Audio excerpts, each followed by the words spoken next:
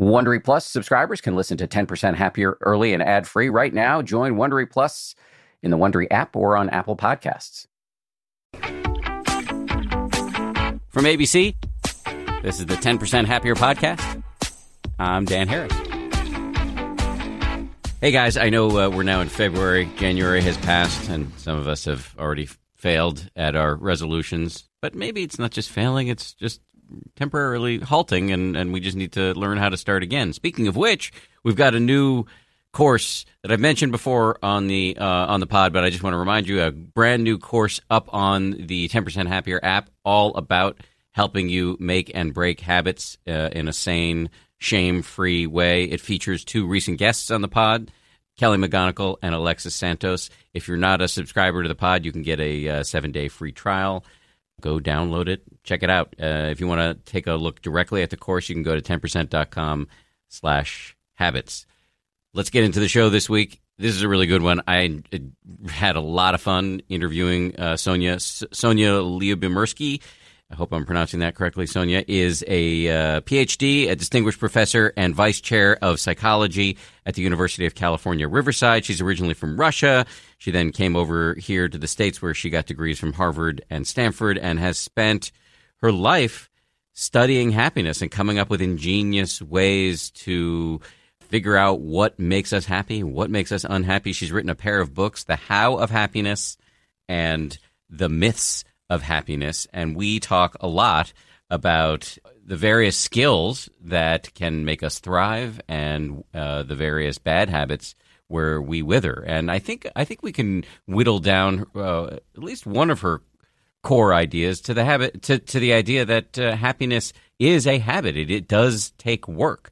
So we talk about one of the core areas where she's really excited these days in terms of a source of happiness for human beings, which is social connection, extroversion versus introversion. We talk about talking to people on elevators, how we can use social media, the counterintuitive benefits in this day and age of actually seeing your friends face to face. We talk about how social comparison is so insidious and dangerous. And we talk about how the pursuit of happiness can actually, notwithstanding her argument that it does take work, the pursuit of happiness, she says, can also backfire in really interesting ways. One quick note before we start, she mentions all of these research projects and resources throughout the course of this interview. And if you're really interested in them and don't have a pen, don't freak out. You can find them all in our show notes at 10%.com/podcast. So here we go. Here's Sonja Lyubomirsky. Great to meet you. Great to meet you. Well, I'm already impressed with you because the first thing you told me before we started rolling is that you're tired today because you went to an all-night party on Saturday night. So you're keeping, you're close to my age. I'm in my late 40s. We don't have to name your age, but the fact that you did that is, I respect it. Yeah, I think life is short, and I study happiness, and I'm a happy person, and I like to connect with people and have fun and dance all night. So why not? I mean, I wouldn't do it every day, but, once in a while, it's really fun. So it jibes, the decision to do something like go to an all-night party, which is not a normal thing for you. I know this because you told me. It is not disconnected from your research. Yeah, not at all. I mean, it's about friends and, actually dancing is really, it's energy, right? And so actually happiness, a lot of it is about energy. And connecting with people. Actually, my new research interest is about connection and sort of how to connect more with other people in our daily lives. It could be with your barista or a stranger on the subway or your friend or your husband. And I really think that connection is what makes life worth living. And so you might connect at a party, you might connect, in a coffee shop. And no matter how you do it, I think it really makes your life richer and it makes you a happier person. Well, let's go with that since we're on it. Why connection, and what are you learning in your research? Well, I'm just beginning, really. I mean, I've been doing research on happiness for now 30 years. I actually just celebrated my 30th anniversary of starting doing this research. And a lot of it has been on how to make people happier. What can we do to become happier? And so my lab does what I call happiness interventions. And they're basically clinical trials, or like clinical trials, where we prompt one group of people to practice a certain strategy, like express gratitude 3 times a week, or do acts of kindness every week for a month. And then we measure their happiness. And then we have a control group. We have various comparison groups. And I started thinking that a lot of what we're trying to do to make people happier is about connection. So when we get people to express gratitude, they end up really feeling more connected to the people that they are expressing gratitude to, because it's almost always about other people. I mean, sometimes it might be about your health or your opportunities in life, but usually when people express gratitude or think about gratitude, they're thinking about the people in their lives. And then we do a lot of studies on acts of kindness, or pro-social behavior, as it's called in the psychology literature. So we ask people to do usually 3 acts of kindness that you don't normally do on one day a week for a few weeks. So let's say every Monday, like today is Monday, so every Monday do 3 acts of kindness that you don't normally do, and then do the same thing next Monday, and so on. And then people become happier and they feel more connected. But we realize that both gratitude and kindness are really about connection. And when you engage in these pro-social interactions, you're really connecting with another person. And so we actually did a study to see, is it really the pro-social part, the kind part, that makes people happier? Or is it the social part? Maybe you don't have to actually do an act of kindness. You can just talk to someone. And so we did a study where we actually, we had 2 groups, and one group did 3 more kind acts every week for 4 weeks. And another group did 3 more social interactions every week for 4 weeks. So like 3 interactions that you don't normally have, extra 3 today. And we didn't find differences. So both groups felt equally sort of more connected, more positive emotions. So we think maybe what really matters is social interaction. It's so interesting.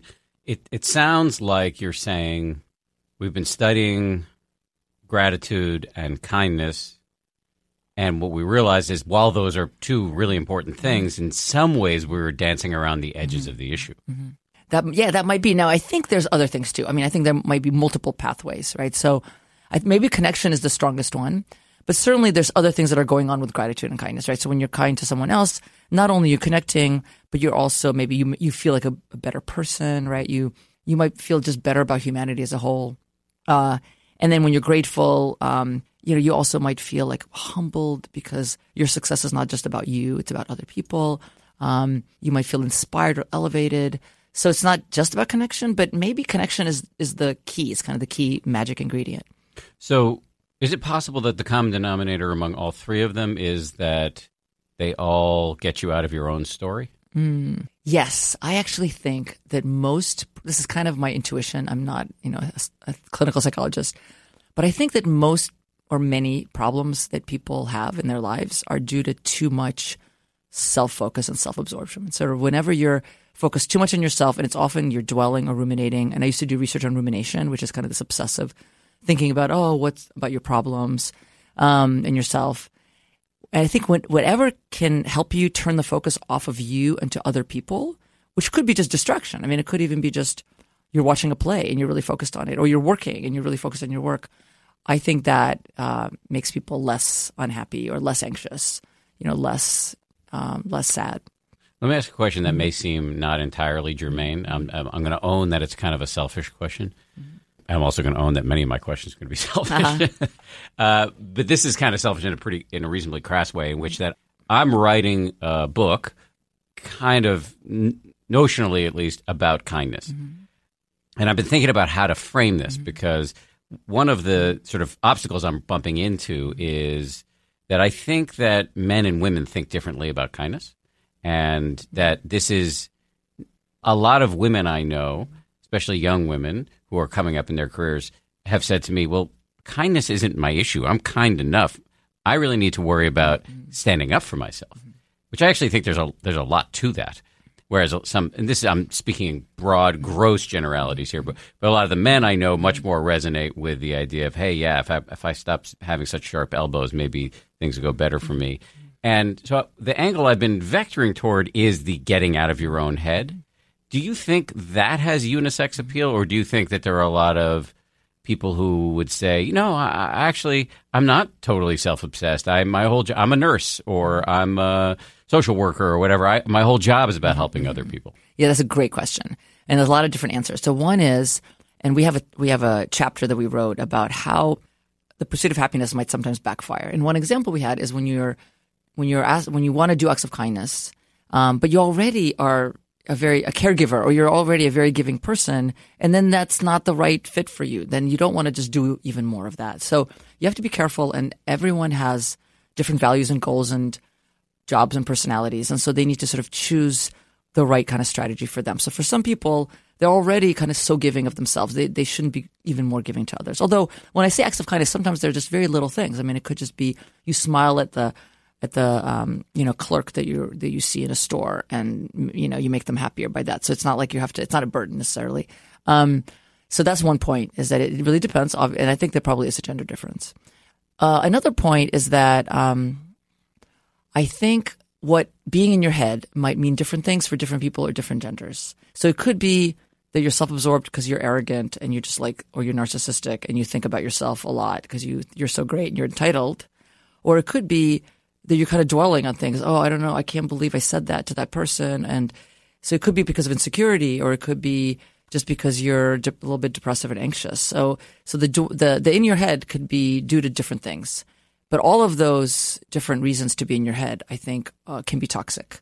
Now, obviously, I'm not saying we should never think about ourselves and dwell, and that's natural. There's this great quote about how each of us is the protagonist of our own little, play. And that's true. We're kind of going about the day, and we're the protagonist, and so that's normal. But I do think that no matter why people are too much in their own heads, it's always sort of productive and valuable to get them a little bit out of their heads. And this is not to say that some people are maybe perfectly fine and they're just the right amount. They're just balanced. I think I know people like that. Second point, we did a study recently. It's just in press, in Journal of Experimental Psychology, where we asked people to act more extroverted. And what's interesting about extroversion is it actually has three components. So one is sociable, talkative, and one is assertive, and one is basically energetic, spontaneous. And we asked them to do all three things. And I think the assertive part might be valuable for some people, maybe especially women, and that we were talking about women maybe needing to sort of take control of the situation more. And that made everyone really, really happy. Actually, we got the biggest effect sizes we've ever gotten, I think, in any experiment we've ever run, where we asked people to act more extroverted. So say more about how we can be more extroverted. Yeah. And So in this study, we had people for 1 week. We just said act more extroverted. We didn't use the word extroverted. By the way, were you studying? Was this part of your connection research? I guess you could say that. Yeah, because I'm interested in social interaction, but it's all related. Okay, so for 1 week, we asked people to act more extroverted, and for the second week, or vice versa, we asked people to act more introverted. But we didn't use those terms because they have connotations, right? So for the extroversion week, we asked them to act more. We wanted to kind of make them a little bit even in terms of social desirability, because in American culture, certainly extroversion is more highly valued. So for the extroversion week, we asked people to act more assertive, sociable, I think, or talkative. Yeah, because talkative can be bad or good. Talkative, assertive, and spontaneous. And for the introversion week, we asked people to act more, I think it was reflective. Oh gosh, I forgot. Introspective. And then we gave examples. And it's we asked people to make plans. Like the next time I'm at lunch, I'll speak up more, or I'll listen more. I won't say as much. And it was really incredible. So people who were asked to act more extroverted got much happier, much more positive emotions, like every variable we measured after that week. And the introversion week, they got less happy, including the introverts, because we expected the introverts would not really enjoy acting more extroverted. And they might get fatigued. And I read Susan Cain's really amazing book. I don't know if you've read Quiet. Yeah, no, I haven't read it. It's really a terrific book. And it gave me, actually, a lot of teachers say that it's really helped them understand their students, because they're students who just don't ever speak in class, but they're truly listening, and they're really taking it in. My daughter, I'm very extroverted now. I used to be introverted. And my daughter will sometimes. That can change? Yeah, yes. Well, sometimes. It changed for me, but with a lot of will. But my daughter sometimes says, Mom, you talk so much, I can't think. And she's just listening and taking it in. But anyway, so Susan Cain says that introverts, they get fatigued, right? So one of the symptoms of introversion is you go to a party and afterward you might enjoy it, but you're just so tired and you need to recover for it. If you're an extrovert, you go to a party, you're energized by it.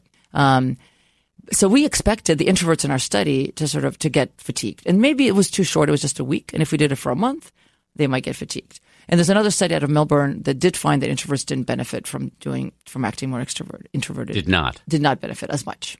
But ours didn't find any differences. But when we ask people to act more extroverted for a week, we didn't ask them to act extroverted like 24 hours a day. I mean, it might be for 5 minutes here, 5 minutes there. So it's very possible that it wasn't so, burdensome and fatiguing for the introverts.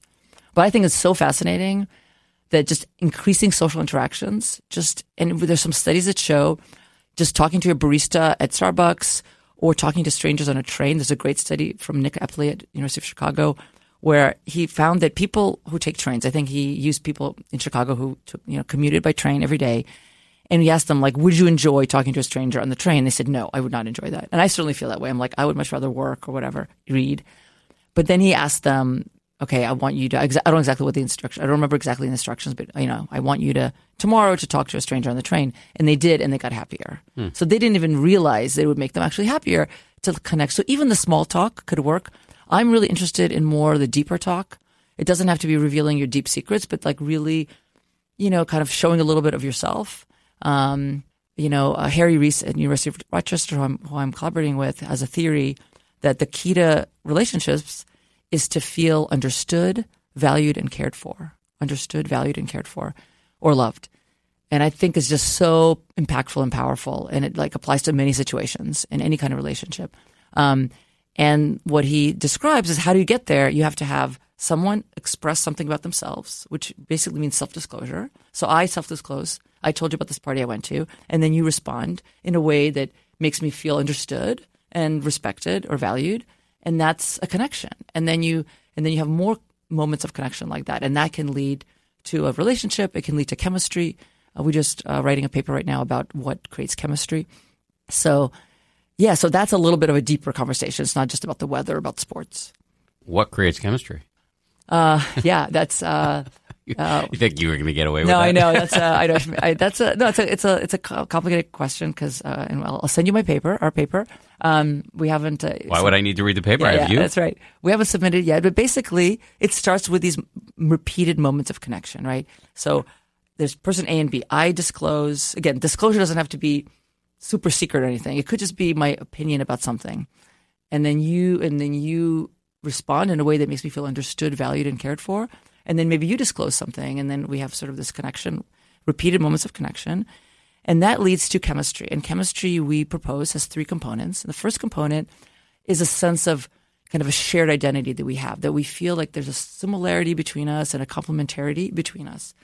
And it could be a sense of sort of, if it's a team, it's like a team spirit, or it's a couple identity. And if it's friends or acquaintances, it's sort of just a sense of shared identity. So that's one component. Another component is basically positive affect and attraction. Positive affect, right? We feel, good talking to each other. Attraction in a broad sense. It could be actual like romantic attraction, or it could just be, attraction in a broad sense, like I like you. And the third component is we are able to pursue goals together in a coordinated way. So the idea is that we can accomplish more together than we can apart. And so the goals could be to have a great conversation, or it could be that we're writing a song together, or we're writing a book together, or we're working on something together, or we're trying to find a building together. And somehow together we're like better off than apart. It's, Are there some people with whom I just never will have chemistry? Probably, yes. So somebody could express an opinion, and I don't have to be rude about it, but I find the opinion abhorrent, and there we go. Yeah, of course. And that's why we don't have chemistry with everyone we meet, right? So just staying on just looping back again to being an extrovert, for those, or I guess more on point, having social connection, you started to talk a little bit about it with trains, but for those of us who maybe don't take a train, and are intrigued by the growing body of science that says social connection, which, by the way, let's put some context on it, is under assault right now in the era of tech-induced atomization and political polarization and urbanization, et cetera, all these forces driving us apart. What are the little things, or maybe big things, we can do to increase our level of social connection, especially given the data that suggests it really is key to happiness? Yeah, that's a great idea. That's a great question. So Liz Dunn out of UBC did a study where she was asking people to connect or to sort of chat with their barista in the coffee shop. So a lot of us, even in an urban, disconnected environment, might go to a coffee shop or a restaurant, and even that kind of connection can work. I mean, I go to Whole Foods a lot in my neighborhood in Santa Monica, and sometimes like the cashier will be so good at her job, like she'll be so fast. I really like people to go fast, and I'll just say, "You are so good at your job." And I think it makes her day. She's just like, no one says that. Or I'll tell people that this is easier for women than men, but I'll see someone, I'll say, "You are so beautiful." And that's it, and I go along. Or, I mean, it doesn't have to be like that. I mean, it could just be, "Hey," and it could just be anything, "Oh, did you see that over there?" I think, hopefully most of us at least interact with other people in some way in daily life. I actually started taking Uber Pool more often, or Lyft Pool. Oh, wow. That's a big lift. That's a big. I would have to really think about. I know, but you know what? I always think, I don't want to do that. But like, we did it the other day there were two different people. They're both really young, like in college or right after, and we like had this great conversation with both of them. It was a friend of mine and I. Like it was four of us. That's happened to me a number of times. You have to be kind of in a right mood for that, I guess. Sometimes you just don't want to talk to anyone. How do you do when you get in? See, I read a study recently about chatting with people in elevators. Yeah. And this was a big challenge to my MO. And I've been able to do it sometimes, but sometimes I just feel this lack of generosity of spirit kicking in. How do you do in elevators? I know. I think I have to be in the right mood. But you know what? If I could put you in a study, or everyone listening to this I can say to them, look, this week, 3 more times this week, do something like that you would normally do. And it could be one time in an elevator, one time in a coffee shop. I was at Pete's Coffee, and someone was wearing like a cool shirt. And I said, I really like that shirt. And we had like it was so easy. And think of it as an act of kindness. Like you're making someone smile. And it could be anyways, make it like a resolution. And then it gets easier the more you do it. Because I'm actually not a person, I'm extroverted, but I'm extroverted with kind of friends or people I know a little bit. And I used to, like, my husband will just chat people up when we're just strangers. And I used to be like, why are you doing that? Like, stop talking to people. But now I'm doing it a little bit more myself because I realize, like, it's nice, It really does make their day, and especially people who are serving you, really talking to them. How are you? They really, you want to have people want to feel respected and appreciated for who they are, and people want to be seen as a person and not just like as a valet or as a waitress. So yeah, it's challenging, but I think like anything, the more you do it, the easier it becomes. I really think like you will be happier if you do that more. I've seen it. I've tried it. I was trying it more after I read the study, and in the weeks after that, I think I've fallen off the wagon a little bit. I resonate though with what you said about. I see myself in what you said about being extroverted. I'm extroverted with my friends. I think my friends would say I'm warm to them, but there are many instances, especially with people either I work with and don't know that well, or people I don't know at all, where I can feel the armor go up with no provocation. Yeah. And that's okay. I mean, you don't have to you don't have to be connecting with every single person. And that's okay. And sometimes we just want to like be alone, but maybe just a little bit more than usual. You want to do it more. A couple more points. So Liz Dunn, the reason that she did the study with the barista, or what's the male barrister? Wait, that's a lawyer. And now like Starbucks, Pete's, they have this. They have these mobile apps now, right, where you just get your coffee without ever talking to a barista. And her thought was, this is not a good thing, because it's like, now we're not going to connect even with the person that we're going to like give our change to. So that's kind of interesting. In terms of social media, we are now also really interested in that question. Is the use of smartphones and social media, or even listening to music, where you can't like talk to people on the street. Like I'll sometimes try to ask directions in New York because I don't live here. And I can't ask anyone for directions because they all have their headphones in and they can't even hear you. So we're actually doing some studies now, one big study trying to sort of discover sort of what are the effects on happiness and connection of people using or not using social media or just their smartphones.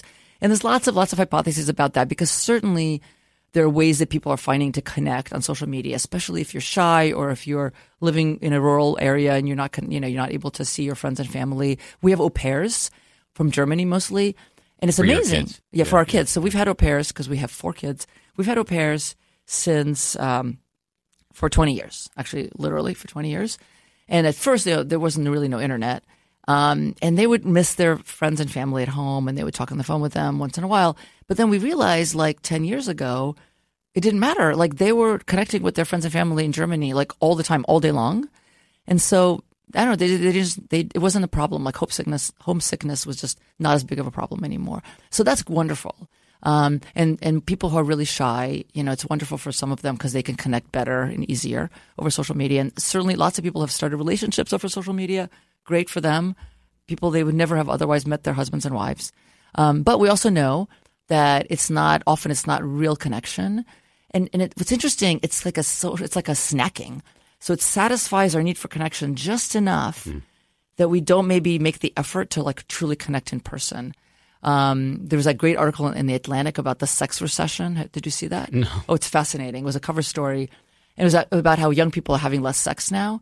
And partly because, I don't know, they're just on social media all the time and maybe they're texting or sexting, but they don't actually get together in person, which like doesn't make sense to me at all. But, that's supposedly a trend. I don't know what the data are really. So that's not good, right? So we're not connecting in person as much. But there's a lot of research that needs to be done in this area. Like how can we use social media to connect? I think it's great to connect with someone and then make a plan to meet in person. And I think that is happening. But I really think human beings were like you can argue we're sort of evolutionarily hardwired to connect in person, right? Not obviously not to connect digitally. Eye contact, touch, smell. Gesture is so important for connection. We obviously can't have that in, when we're texting. Although texting can also be like really fun and connecting. So we also did a study where we looked at how much people connected over different forms of media. So in person, face to face versus like FaceTime, video chat versus phone versus social media, text, web. So I think that's it. And we found like this beautiful linear relationship.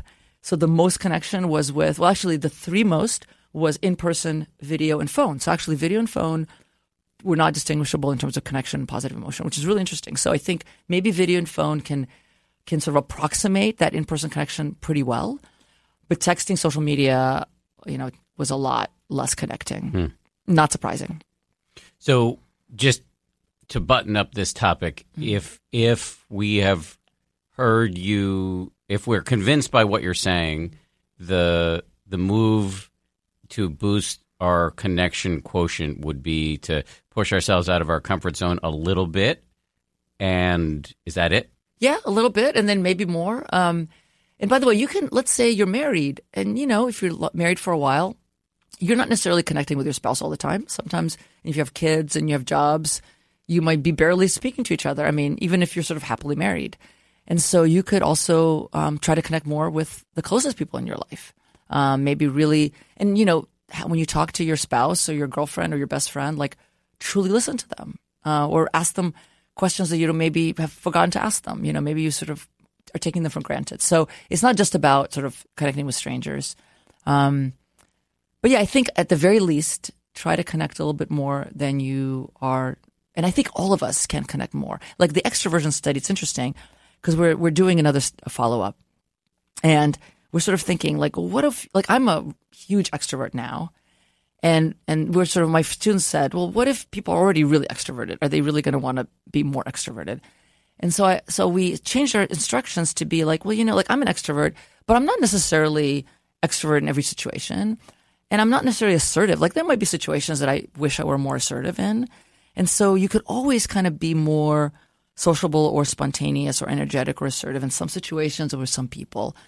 And so we can all kind of use a little bit more of that. I think we all can connect a little bit more. Even if you're happily married and you have lots of friends, you could still benefit from more connection. And when you're connected, it's like you feel life is richer.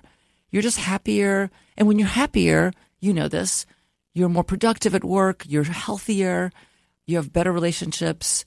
You're more creative, like all kinds of good things come from having more positive emotions. You're more generous to others.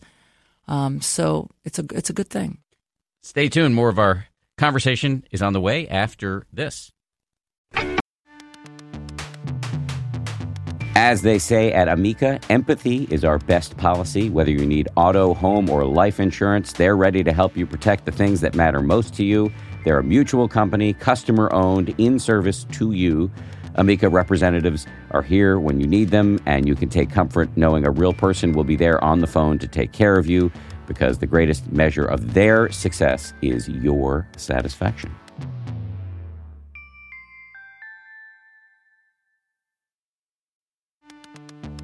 You can count on T-Mobile to help keep you connected after investing billions to light up their network from big cities to small towns. T-Mobile is America's largest 5G network.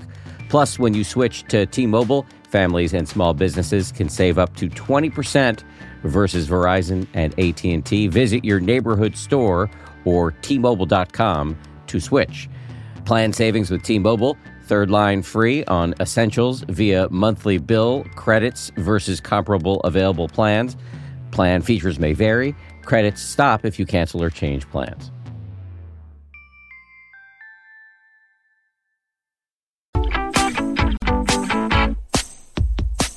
Let me step all the way back for a second and ask the question I usually start with, but I just was going with the flow. Why did you become so interested in happiness? Mm-hmm. 3 decades of studying this. What drove you to it? It was serendipitous, actually. So I started grad school, and the first day of grad school, this was at Stanford, I met with my advisor. His name was Lee Ross, and I just saw him in Toronto. Wonderful advisor, but his expertise is in conflict and negotiation. So, totally different. I mean, kind of the opposite to happiness. But that first day we walked around campus, and I remember we went to the Rodin Sculpture Garden, and he was telling me about what a great experiment is like a great sculpture. And we just started talking about, like, what is happiness? And, what's the secret to happiness? And why are some people happier than others? And I don't know who, it was probably him. I mean, I don't remember who first asked the question.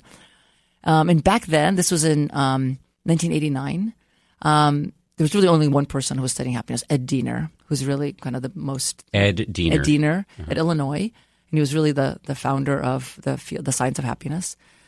Well, another wonderful person. And he was sort of studying it at that point, really correlationally, kind of like, are, women happier than men? Are people who have more money happier than people who have less money?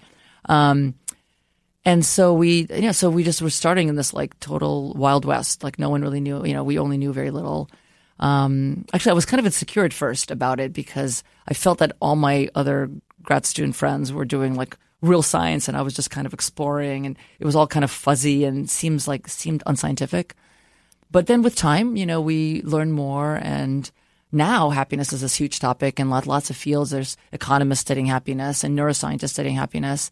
It's become like, a very serious field of, inquiry. Was there anything in your personal background that made the subject resonate with you? Well, a little bit. So I'm from Russia. I was born in the Soviet Union and I immigrated. I was almost 10 when I came to the U.S. Where in Russia? So Moscow. Moscow. And in Russia, people, they report themselves as being less happy, and they look less happy if you're walking on the street and they have a lot of reason to be less happy. But when you go in their homes, I mean, they're drinking and having fun and they're really connecting. We actually did a study showing that they're just less likely to express happiness to strangers. And there's a notion of the evil eye and you're not really, supposed to express happiness sort of publicly. Dacha culture is really interesting in Russia. I spent a little bit of time there. Even people who are middle class have a house in the woods and everybody goes there. You sit in a hot tub. I mean, it's not fancy. And drink vodka, and you're really connecting. You're making little dumplings together. What are those called again? Yeah, pelmeni. Yeah. Yes, pelmeni. Okay. Vareniki, yeah. I can't pronounce it. But there is this doing of stuff together that does seem very families seem tight. There's a cameraman I've worked with for a long time who lives in Moscow, and I've done a bunch of stories with him and Max, and he and his adult children will get together at their dacha, which, again, not fancy. There is this connection embedded into the culture. Absolutely. And it's a more of a collectivist culture, I guess you would say. But, when I came to the U.S., one of the, I was like 9.5. One of the first things I noticed is that people walk on the street and they smile at you. And if you go to the bank, people will smile at you. I remember getting stamps in Russia, like when I returned years later, and my Russian wasn't as good, and the woman was just yelling at me at the post office. And I'm like, why are you yelling at me? I mean, she was like really mad and she was angry and like, anyway, and that would not happen here. And I was just so amazed that people would just smile at you and they'd say hi. Like, why are they saying hi to me? So I was kind of fascinated by that. And I think I'm a pretty happy person. I'm not like a 10, but I don't know, maybe an 8. So I wasn't studying it because I wanted to be happier, which is sometimes students want to work with me because they say they want to be happier, which is usually a red flag for me, 'cause, Interesting. yeah, I mean, you could do that, but I really want someone who wants to do the science and it's not just because they want to be happier personally, although you could do both, effectively. So yeah, I think I was already kind of interested in it. I mean, it's an interesting topic. I mean, most people find it interesting. So when I started talking to my advisor, Lee, about that, it just was interesting. And then it really took off. So for the first about 10 years of my career, I really compared happy and unhappy people kind of to see how different they are as a window into sort of what really is the secret to happiness. I also had a whole line of research with Susan Nolan Hoeksema, another advisor I had who was wonderful, on rumination, which is kind of the flip side of the coin, but because it's really about sadness and depression. People who are depressed are more likely to ruminate. Women are more likely to ruminate. But it also gave me a lot of insights into happiness too. And then 10 years after that, the media kept calling me and they would ask me, I still remember this, my dissertation was about social comparison. And I found that happier people— enemy of happiness. Yeah. So I found that happier people are less likely— well, it's not that they're less likely to compare, because we all can't help but compare, right? It's just out there. We can see other people are more beautiful than us or make more money or whatever. But they just don't care as much. They don't focus on it. They don't dwell on it. They use their own standards more to for their own success or whatever they want in life. But the unhappy people are like dwelling on it. And so that's what I found. And so journalists would call me and they'd say, well, what does this mean? Like, what should I tell my readers? Should we compare less? And I would say, well, first of all, that's a very applied question. I don't know. And I'd say, I don't know the answer, because that's a correlation. What I found was a correlation. And just because happier people are less likely to compare themselves with others or don't care as much doesn't mean that if you're unhappy and if you did that you would also get happier, right? Because, correlation does not imply causation. We know that. But then I realized, like, wow, that's actually a really interesting question. Yes, it's kind of applied, but it's also really— What do you mean by applied? Applied meaning I was a basic science researcher, right? And I didn't really want to study like how to make people happy, because that sounded like, I don't know, it didn't sound like basic science. But then I realized that's false. It is basic science.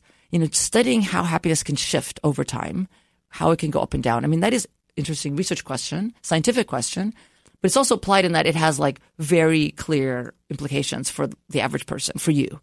So then my students and I started doing, what we call interventions and try to get people to be happier. We actually never did the study where we asked people to compare less to others. So we probably, 20 years later, we should probably do that. So it was serendipitous, as I said, how we started doing research for happiness, but like it led to so many questions, because as I said, at the beginning, there were so few people studying it. And then the field of positive psychology was born. And I was at one of the initial meetings with Marty Seligman and Mike Csikszentmihalyi. And so I connected. I should just tell people who those are. Marty Seligman is known as the founder of positive psychology. He was at UPenn? He's at Penn. Penn. Yes. And then Csikszentmihalyi, I can never pronounce his name. That's right. Mike, you called him Mike. I thought it was Michele or something. Yeah, but Mike is what, yeah. Okay. He wrote a book called Flow. Right. So he's written, lots of books, but he's famous for writing about flow, which I think actually is a really beautiful concept, where you're really so absorbed in what you're doing that you don't even notice the passage of time and in the sense of self. But the two of them really started this field. But what was great about that is that they had all these meetings. So we would meet in Akumal, Mexico, which is near Cancun, kind of 2 hours from Cancun, in this like beautiful like little place, and we would sit under palapas and talk about happiness. And so, but the best thing about those meetings is that we connected with other sort of younger people in the field. So Barb Fredrickson, for example. I'm reading her book right now. She wrote a book called Love 2.0. Yeah, she's amazing. So she's become a good friend and collaborator. So I connected. She's with listening. her. I want you on the show. Yeah, yeah. I'll ask her to be on the show. So she's at UNC Chapel Hill, and I'm going to see her actually next week. We're going to meet at the Vatican for some meetings about happiness. So Barb Fredrickson, Ken Sheldon, who's at Missouri, who actually he wrote a book called Optimal Human Being, and he's wonderful too. So he became a collaborator. So wonderful people that I met there, and so we started collaborating together. And so there's all this synergy, and so this field was born. And so now tons of people are studying not just happiness, but gratitude. Dr. Keltner also from Berkeley, who studies gratitude and awe. Yeah, but he also studies kindness. Yeah, absolutely. Yes. Yeah. So he was there. And so it's just wonderful that now we all kind of know each other. We work together or we talk to each other about ideas. We see each other at conferences. So that's really important, because that's how sort of the field is created. I don't actually like the term positive psychology. I don't know. I think it implies that the rest of psychology is negative. But so I just use well-being science or gratitude science or, what you're working on. Not happiness science. I mean, you could call it happiness science. It doesn't matter. Yeah. Foundational question. What is happiness? Okay. I use Ed Diener's definition of happiness. I think a lot of people do. And the idea is that the happiness has two components. And I think the best way of thinking about it is that you can be happy in your life and you can be happy with your life. Okay.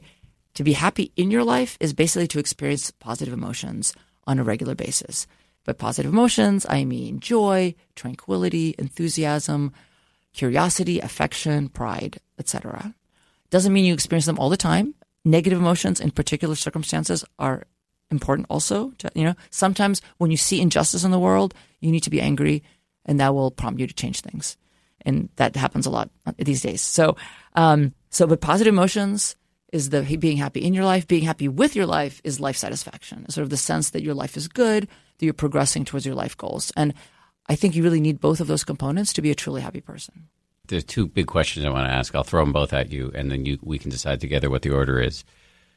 How would you sum up what you've learned in these 30 years? What are the primary learnings? And then the other question I wanted to ask, and you can take them in whatever order you want, is how good are you at applying your own advice or learning? Okay, I'll start with the first one. And that is a ridiculous question to ask because it would take me like 6 hours to answer.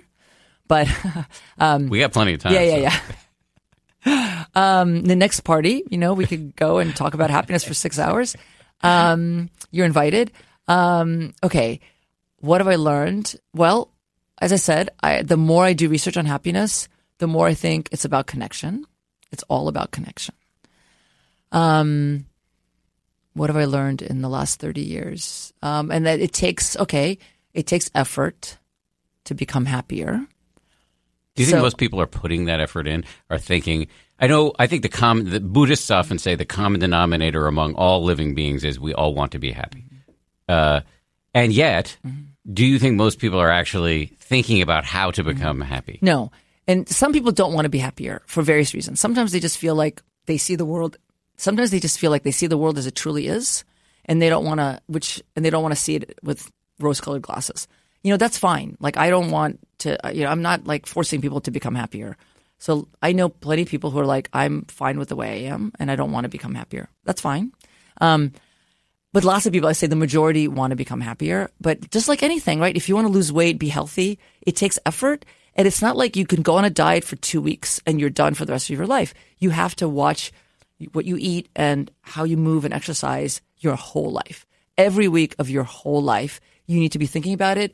But ideally, it becomes a habit and you enjoy it. Same thing with happiness. Or if you want to have a strong marriage, if you want to raise happy and successful children, it's a lifelong kind of pursuit. And the same thing with happiness. And some people do it, definitely. And sometimes we kind of fall off the wagon. I certainly know lots of people, they try to be grateful and then they get busy, and they stop. I don't want to force people to do that. But if you want to do it, it takes work, it takes effort. But ideally that work is not not a bad kind of work. It's actually very rewarding kind of work. And you can also make other people happy. And that's another way to think about it, that happiness is not selfish. When you're happier, you make your partner happier, you make your friends and your colleagues happier. I mean, you're going to be a better, nicer, more productive person, a more generous person. So you're not just doing it for yourself, you're doing it for the people around you. I think that's one good way of thinking about it. So that's one take-home message. Effort. Yeah, effort. It takes work. Another one is that it's different for everyone. There are lots. I've become a personality psychologist with time, not just a social psychologist as I started. Personality psychologists are interested in individual differences. Everyone is different. Not every happiness strategy is going to be right for everyone. And my first book, The How of Happiness, that was one of its main themes, is the theme of fit. Because a lot of books will kind of say it's going to be about one thing, like you need to do this to become happier. So gratitude is amazing. And I think it's very happiness inducing, although it can backfire at sometimes. I just had an interview with someone about that, about Thanksgiving and how it's not always good to sort of force people to be grateful. But it doesn't work for everyone. Like I actually find gratitude kind of hokey, and I don't like counting my blessings. I do like to sort of write an email once in a while to someone who I care about and really express gratitude to them. So we might express gratitude very differently. And some people just don't want to do that, and that's fine. So different kind of things work for different people. So I don't want to I don't want to suggest the same strategy for everyone. So the second theme is really fit. Before we go to the third theme, I'm going to force you to go down the tangent that you already started. Why is it that gratitude can backfire? Sure. And by the way, I have an interest in how the pursuit of happiness can backfire. Like we already talked about how kindness can backfire, like if you're already a caring person. Mm-hmm. So gratitude can backfire when it makes you feel indebted. So it's very, very common when you express gratitude to people in your life, which is, by the way, what mostly gratitude is about. Sometimes we express gratitude for our health or opportunities, et cetera, but mostly it's about people. It might make you feel indebted because you feel like you haven't really paid them back. Maybe you haven't really expressed the gratitude the way you should have. In some languages, the word grateful and the word indebted are the same word, which really is telling. And so, by the way, indebtedness is not a bad thing. I mean, it might feel unpleasant, but it can trigger sort of motivation, inspiration to sort of pay back, which is a good thing. Gratitude can also make you feel uncomfortable, embarrassed, ashamed. Maybe you're uncomfortable or embarrassed about sort of needing help in the first place. It might be awkward when you share it. You know, one of my students, Lisa Walsh, is doing a series of studies about the effects of expressing gratitude on that person, on the other person, because it could be awkward for the other person, and there are cultural differences. In some cultures, we found, it's kind of awkward to express gratitude. So sometimes but I think those unpleasant feelings are not necessarily a bad thing. It also can humble you. Actually, this is really interesting. We have a line of research on humility. When you are truly grateful for people in your life, it makes you feel like, my success and my happiness is not just about me. It's about other people helping me, right?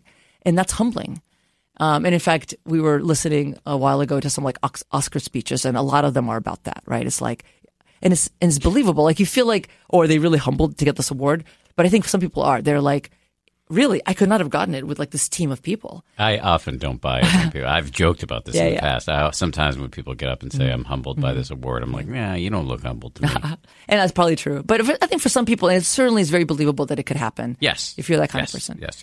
Anyway, so gratitude sometimes can feel unpleasant. And that's not necessarily a backfiring thing, because it could then trigger you and inspire you and motivate you to do more and to be more generous yourself, to pay back. So, but any kind of strategy can backfire. And I mean, that's true for anything. And so I'm just interested in that. Like kindness can backfire because it might make the other person feel like they're needy, or vulnerable. In fact, often there's some research by Niall Bolger at Columbia about visible versus invisible social support. So when social support, which is basically helping others, when it's visible, sometimes it can backfire. You can make people feel sort of patronized, like, here, let me help you. But when it's invisible, it can actually work better. It's like you're helping people without like making it, making it really obvious or salient. Right. That's very interesting. That's really interesting. I'm processing how that may or may not play out in my own life. I'm thinking about my mom. My dad's had some health problems recently, and my brother and I have been very active in sort of just supporting our mom, and we're not doing it invisibly. I think it would be impossible to do it invisibly. And she's just repeatedly thanking us all the time. But I could see a world in which she could start to feel like we're infantilizing her or something like that. Right. It's just that's kind of that seems like a very important balance to keep in mind. I really think it is. I think it's a really important research finding. I wonder if kids and parents are one of the exceptions. Like, if my kids were helping me a lot, I think I would just feel so wonderful about that. But maybe not always. But yeah, you could help sometimes in a way where like the person doesn't even know that you did something, right? Right. Of course, then you wouldn't get the credit. Well, yes, but if you're a good person, right, you wouldn't care. But it's very hard not to. But let's say you're helping in lots of ways, but 2 of the 10 ways are invisible. Yeah. And maybe that could be a resolution we could all make. Like do something this week where you're helping someone and they don't know it. And that you will feel really good about yourself. I'm an N of 1 here, but I have noticed I've noticed my mother will be quite effusive in thanking me, and sometimes it kind of takes me back because I don't experience it as a pain in the butt. My mother and my father were wonderful parents. I love my parents, and giving back to them actually is invigorating. And yeah, sometimes it's another thing on my to-do list, or if I have to hop on the phone to talk to my mother for an hour about various things, and then she's very thankful at the end. I was like, oh, wow, I just had an hour on the phone with my mom. That's cool.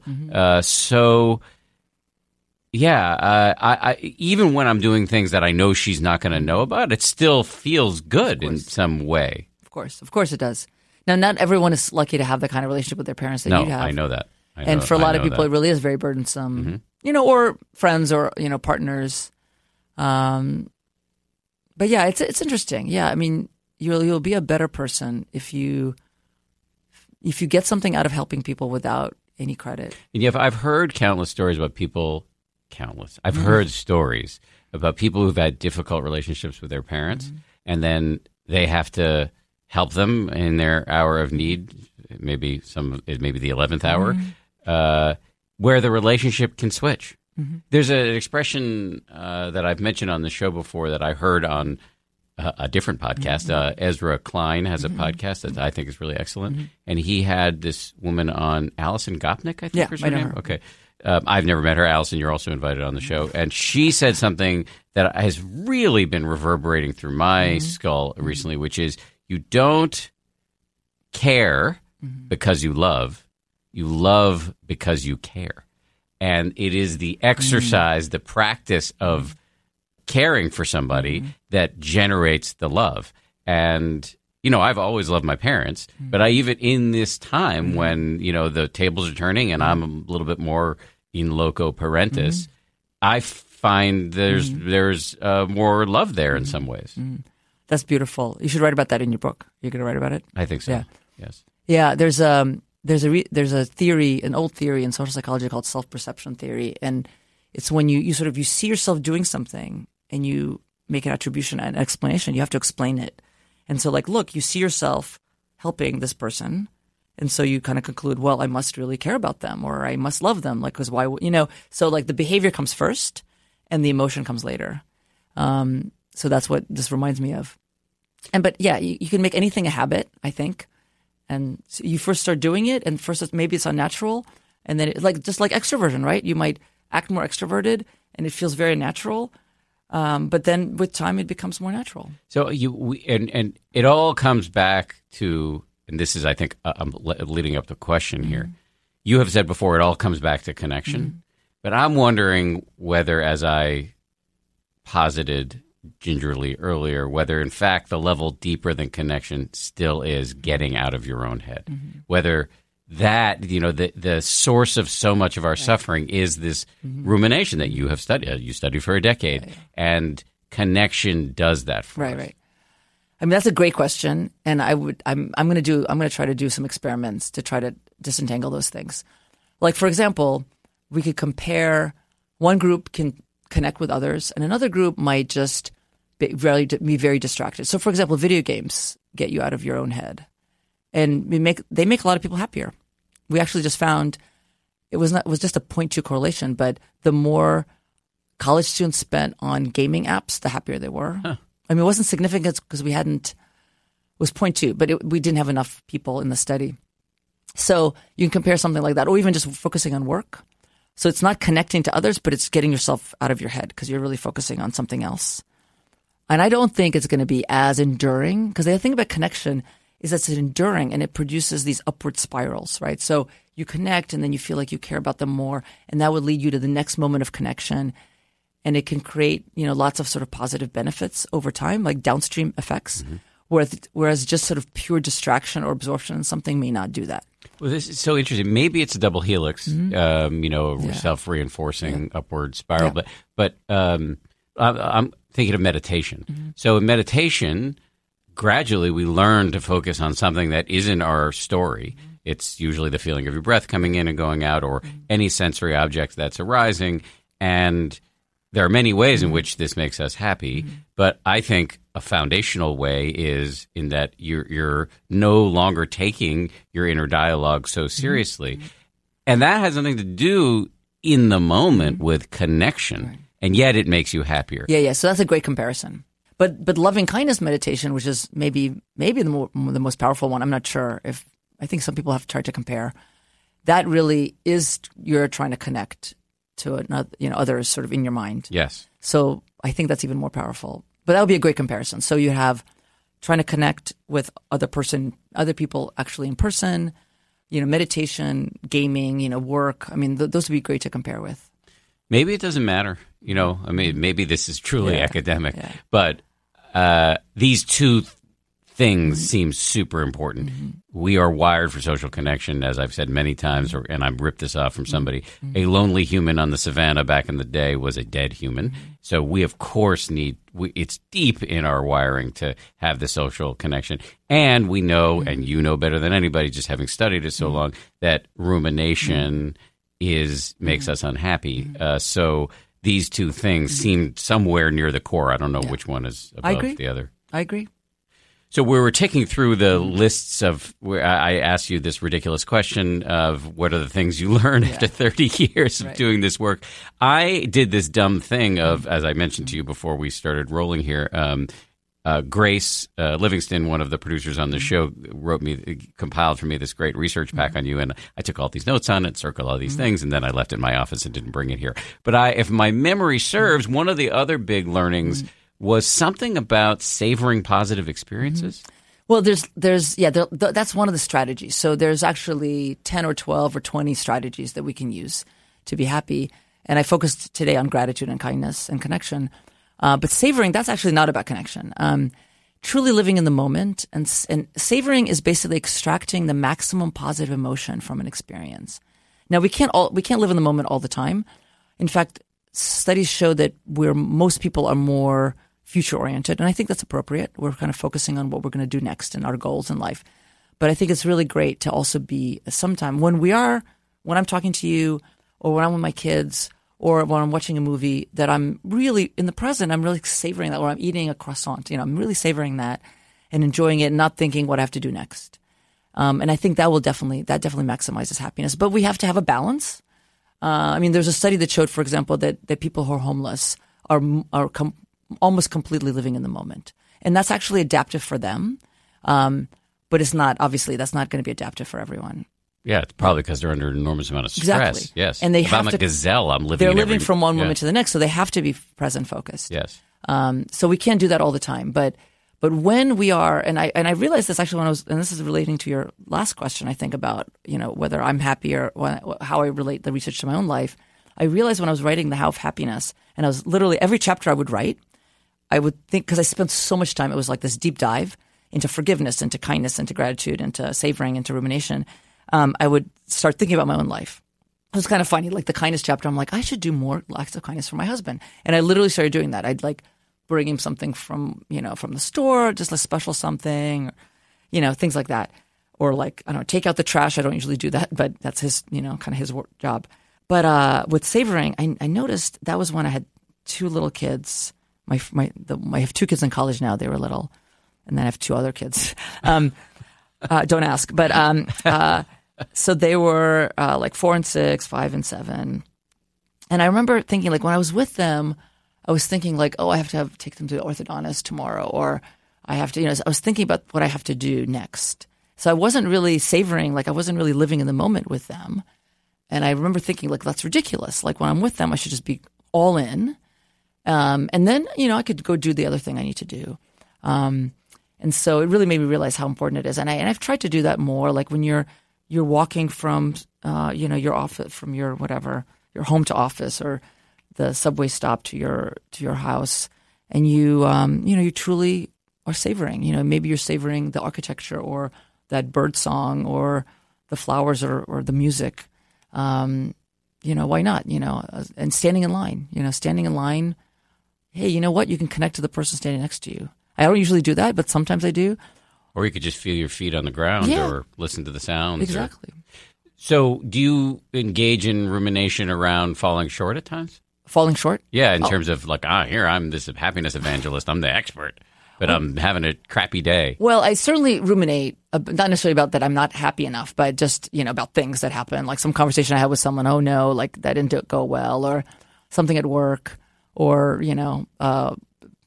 my family, there's always things. Like right now, there's a fire next to near our city, and the schools, I just found out this morning, the school's closed, so I'm like thinking about that. And so I definitely ruminate about things. And I think that's fine. Like sometimes we have to kind of think about things. The problem with rumination is that it's going in circles. It's like you're going from A to B, back to A to B. You're not problem solving, not getting any insight. So you have to go from rumination to problem solving. Okay, what do I need to do next? Not just like, oh my God, this is so bad, this is bad, this is bad. Or like, oh my God, this means that person really doesn't like me, So I'm pretty good at stopping that. But of course I do that. I think most people do that at least once in a while. And some people ruminate a lot. As you said earlier, we could talk for 6 or 7 hours, which actually sounds really fun. But for this conversation, is there something that I should have asked you but didn't? I'm wondering if there's another take-home message that I wanted to tell you about. I mean, not really. We actually covered lots of my recent interests. I think we covered really a lot of ground. Yeah, it's really been great talking to you. It's really fun talking to you, especially I'm so impressed given that you exerted yourself quite a bit over the weekend, and you're in good form But today. I feel like we really connected. Yes. That is true. Yeah. So in closing, can you plug everything that if people want to do a deep dive on you, can you just plug all your books, web presence, et cetera, et cetera? Wonderful. Yeah. So I have 2 books. I'm trying to work on a third one, but that's going to be a while. And they're The How of Happiness, about how to become happier. And then The Myths of Happiness, and that's about some misconceptions people have about happiness. I think that's better to read second. And if you're interested in everything I do, including my academic research and my media stuff and interviews, my website is sonjalyubomirsky.com. Now, that's kind of a hard name to – and also Dr. Sonja dot something. Well, whatever. We'll put it in the show notes. Put it in. Yeah. So and I'm a professor at UC Riverside. So the easiest way to find me and find my email, actually, I love to get emails from people, and I do respond sometimes very briefly, but I do respond. It's just go to the website for University of California, Riverside, psychology, faculty, and I'm there. So it's easy to find me. Wow. You're okay answering emails. Yeah. I mean, I answer every email, but I often answer very briefly. Okay. I don't answer emails. Go for it. I'm Try a it. better We'll person happens. than you are. Yes. Well, we should. But I don't answer. Stipulate But I don't that. answer phone messages from strangers. So only emails. Interesting. Yeah. Okay. Such a pleasure to sit and talk with you. Thank you. Thank you. Pleasure to talk to you. As I said, I love that chat with Sonja. And if you want more from her, she's got some content up in our app. She's done some talks. If you go to the talks section of the app, and she's writing a piece for the newsletter, which comes out on the 10% weekly newsletter, for which you should sign up. And her piece comes out on Sunday, February 9th. We've got some voicemails this week. Before we do them, I just want to tell you, if you want to call and leave your own voicemail, here's the number, 646-883-8326, 646-883-8326. Love the voicemails. Here's number 1. Hi, Dan. Thanks for listening to my message. I come to meditation from a more scientific perspective, but I recently attended my first retreat that was definitely more on the spiritual side of things, and I appreciate your work because it seems to bridge those two worlds. And I actually ended up leaving the retreat early because I was having trouble reconciling some things, and as much as I wanted to go deeper into my practice, I also just got scared of the unknown and ended up leaving. So I'm still working through some of that. But something that came up on retreat that I hadn't experienced before is that while I was sitting, I just started rocking back and forth, and I couldn't control it. I could stop it if I wanted to, but I wasn't doing it. It was just happening. And that's continued to happen in my practice since I've returned home. So I'm wondering if you could help me answer from a scientific standpoint what the heck is going on with that. Thanks. Okay, so much in that question. It's a great question. First of all, I can hear, I think, some sort of guilt, maybe some, I hope not, but maybe a little shame about having left the retreat early. I to the best of my ability, I wish I could just surgically remove that from your mind. It's super brave to go on a retreat. They're hard, and maybe tough stuff came up for you, and you decided the best thing to do was leave. And so what? So you can go again or not. It's just like at the top of the show when I was referencing the fact that, we're now into February, and by now most of us have failed, quote unquote, at our resolutions. The quote unquote failure does not preclude you from starting again. And starting again is one of the most incredibly powerful life hacks. So you were super brave to go on retreat, and you can always do it again if you are moved to do so. The rocking back and forth is very common. It happens to me. There's a word for it in the ancient language of Pali, reputed to have been spoken by the Buddha, and the word is piti, P-I-T-I, and I think it translates into rapture, but it's known to happen when a meditator gets concentrated, when the chatter in the mind goes down and the meditator or a yogi is getting better at staying focused on the object of meditation. Usually that's the feeling of breath coming in and going out, or it could be the phrases that we send in so-called loving-kindness meditation. As you get concentrated, the body and the mind can have all sorts of interesting reactions, and one of them is this sort of rocking back and forth that's sometimes accompanied by a body high. It can be sort of a rhythmic rocking back and forth, or it can be a little spasm of movement. Very, very, very common. I once talked about this with Joseph Goldstein. I've talked about it many times with Joseph Goldstein, and he has pointed out that some of us like this feeling of rocking back and forth, and we may be feeding it sort of unconsciously. So that's a thing to look for in meditation. And but in terms of the question you actually asked, which was, what's the science behind this? I have no earthly idea. I don't know. There are so many things about meditation, and this kind of connects back to the top of your question, which is sort of the balance between the scientific and the spiritual. As I've sort of grown in my practice, I've retained my skepticism to, I think, a large extent, but I've become sort of maybe embarrassingly open-minded about things, and it's really not that embarrassing. It's more of a sort of open-minded, respectful agnosticism about things that I might have reflexively rejected heretofore. And things like PT just raise all sorts of questions. Of why does that happen? I have no idea. Does that mean that I'm open to all sorts of unprovable metaphysical claims? Like, if I say something mean right now, I'm going to be reincarnated as a goat? No. Am I slightly more open to those claims? Yeah, I'm a little bit more open, but I still, at my backstop is, I'm definitely not going to be pounding the table about points where I don't have any evidence. So there's a lot there to your question, but one way that for you to look at PT, and I hesitate to say this because it can feed the sort of striving mind of a type A meditator, but one way to look at PT or the rocking back and forth is a sign that actually your meditation is going well. The mind is concentrated. But I would advise you not to get too attached to it because things are always changing. All right, great question. Keep up your practice. Try another retreat if you're feeling brave. Here's voicemail number 2. What's up, Dan? This is Zach from Austin, Texas. I was wondering what you would think about combining like a meditation retreat with a rehabilitation, like 30-day rehab program. If you know if any of those exist, and just your thoughts on it. Thanks. Bye. So I hesitate to say too much because I've never been to rehab, and I don't know. I just don't know that much about the process. What I do know is that many of my friends who've been and many people I've met who've been, and this could be rehab for drugs and alcohol. I've also been to rehab centers for people who could have both addiction and also underlying psychological issues, and that sort of comorbidity is, as I understand it, quite common. Meditation, from what I can tell, is increasingly common in these contexts. And that makes a lot of sense to me.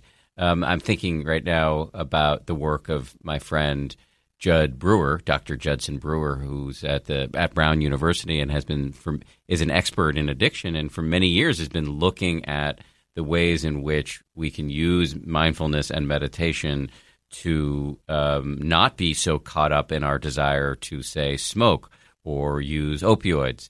And he's had a lot of success in using this with patients. So I think I am really optimistic, based on the evidence I've seen out in the world, that this is a great combination. I don't know of anybody who's specifically running 30-day rehabs or 28-day rehabs and combining it with a meditation retreat. But I do think the introduction of meditation and mindfulness into this context sounds extremely promising to me. Really appreciate the call, Zach. Thank you. And I just want to remind everybody, we love your voicemails. So here's the number again, 646-883-8326. We'll put that in the show notes if you don't have a pen. Before I go, just want to say a big thanks to all the people who worked really hard to make this show a success. Ryan Kessler, Samuel Johns, Grace Livingston, Lauren Hartzog, Tiffany Omahundro. Big thanks to all of you. Big thanks to everybody who's listening, and we'll see you next week. If you like 10% Happier, and I hope you do, you can listen early and ad-free right now by joining Wondery Plus in the Wondery app or on Apple Podcasts. Prime members can listen ad-free on Amazon Music. Before you go, tell us about yourself by filling out a short survey at Wondery.com/survey. I'm Shimol Yai, and I have a new podcast called The Competition. Every year, 50 high school senior girls compete in a massive scholarship competition. I wouldn't say I have an ego problem, but I'm extremely competitive. All of the competitors are used to being the best and the brightest, and they're all vying for a huge cash prize. This will probably be the most intense thing you've ever gone through in your life. I remember that feeling because I was one of them. I lost. But now I'm coming back as a judge and also a kind of teen girl anthropologist. Because if you want to understand what it's like to be a young woman in America today, the competition's not a bad place to start. Hopefully no one will die on stage tonight. From Pineapple Street Studios and Wondery, this is The Competition. Follow The Competition on the Wondery app or wherever you get your podcasts. You can listen to The Competition early and ad-free right now by joining Wondery Plus. Once upon a beat. Remember those stories and fables that would capture your imagination and you couldn't wait to see how they would unfold? And now, when you read them as an adult, you think, some of these old tales could use a fresh spin. We have a perfect podcast to bring you the stories you remember, remix, and reimagine for the kids in your life today. Join me, DJ Few, and my trusty turntable, Baby Scratch, as we spin up new tales in the New Kids and Family podcast, Once Upon a Beat. Wondery and Tinkercast are bringing you a jam-packed, music-filled weekly party where hip-hop and fables meet. It's Once Upon a Beat. Follow Once Upon a Beat on the Wondery app or wherever you get your podcasts. You can listen to Once Upon a Beat early and ad-free right now by joining Wondery Plus in the Wondery app or Wondery Kids Plus in Apple Podcasts. Once Upon a Beat.